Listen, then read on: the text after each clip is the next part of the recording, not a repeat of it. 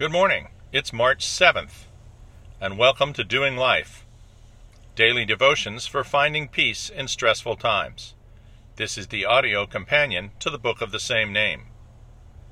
Today's title is Pop's Checkbook.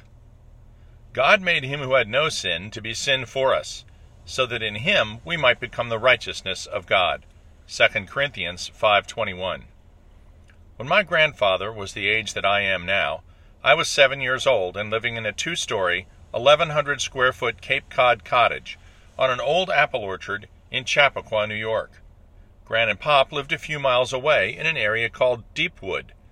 I remember their house as being gigantic, up on a forested hill, surrounded by birch, maple, and oak trees. There was a long gravel driveway, a good-sized lawn all around, a huge to a 7-year-old, screened-in porch with flagstone flooring, and inside, that I vaguely remember as gray-green carpet with lots of wood railings, furniture, stairs, and the smell of Pop's cigars throughout. Pop was a meticulous retired executive from Esso, the precursor to what you know as Exxon today. He used to sit at his desk before a large window and go slowly over his ledgers with his mechanical Esso pencil and his gold bifocals in place. The only time he ever used a pen was to write a letter or to write out checks when he paid bills. Now, the check was a complete mystery to me at age 7, even after Pop tried to explain it to me more than once. Evidently, Pop could just write the date, the name of the person he was paying, a dollar amount, sign it, and voila, it became money. I just did not get it. I understood money, both paper and coin. Pop collected coins from all over the world, so I really had the money concept down. But how could he just write a dollar amount on a piece of paper, sign it, and hand it to someone for payment? What's more, why on earth would they accept it? Pop tried to explain the concept of the bank's involvement, but my idea of a bank came from Mary Poppins as a place to store your toppins, and certainly not a magic place that made your handwritten note turn into money. Eventually, as I grew older, I came to understand how it worked. The check was more like a promise to the recipient that if he or she brought it to a bank, they would then give them the cash it represented or put it directly into their account.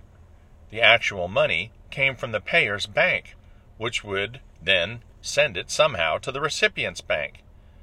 There is a faith analogy here. When you attend any scripturally based Christian church in the world, you will hear the gospel preached. You can also read the gospel message in your Bible. In essence, when you first hear the gospel, it's as though someone hands you an envelope with the word forgiven written on the front. It's a reminder that Jesus paid the price for our sin, which had been death ever since the Garden of Eden. Man's rebellion against his Creator earned him the death penalty, and over the centuries it became clear that no amount of effort at following the rules was able to make man righteous enough in God's eyes to avoid that penalty. God, in his infinite love for us, became incarnate, coming to earth in the form of Jesus, who was fully man and at the same time fully God.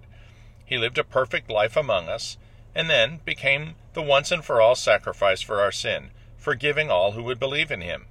With all our sins forgiven, it's as though they never even occurred. In God's eyes, we became as righteous as Jesus, the perfect Son, the instant we accept him as Lord and Savior. God has offered this by grace, meaning he gives us this way back to him even though we don't deserve it. Receiving the envelope is becoming aware of this gospel story. Opening the envelope is acknowledging that we are sinners and need a Savior.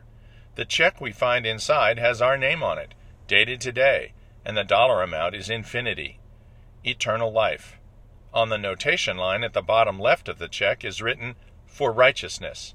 Jesus' death on the cross and subsequent resurrection imparts his perfect righteousness on believers and proves his power over death.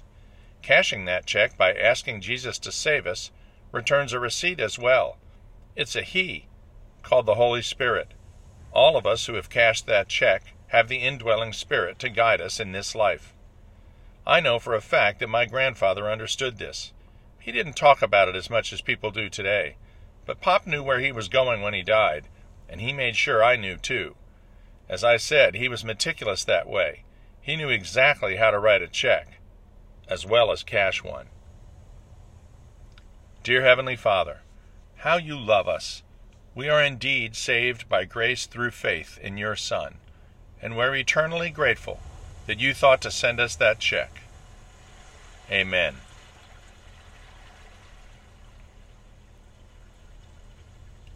We'll see you tomorrow.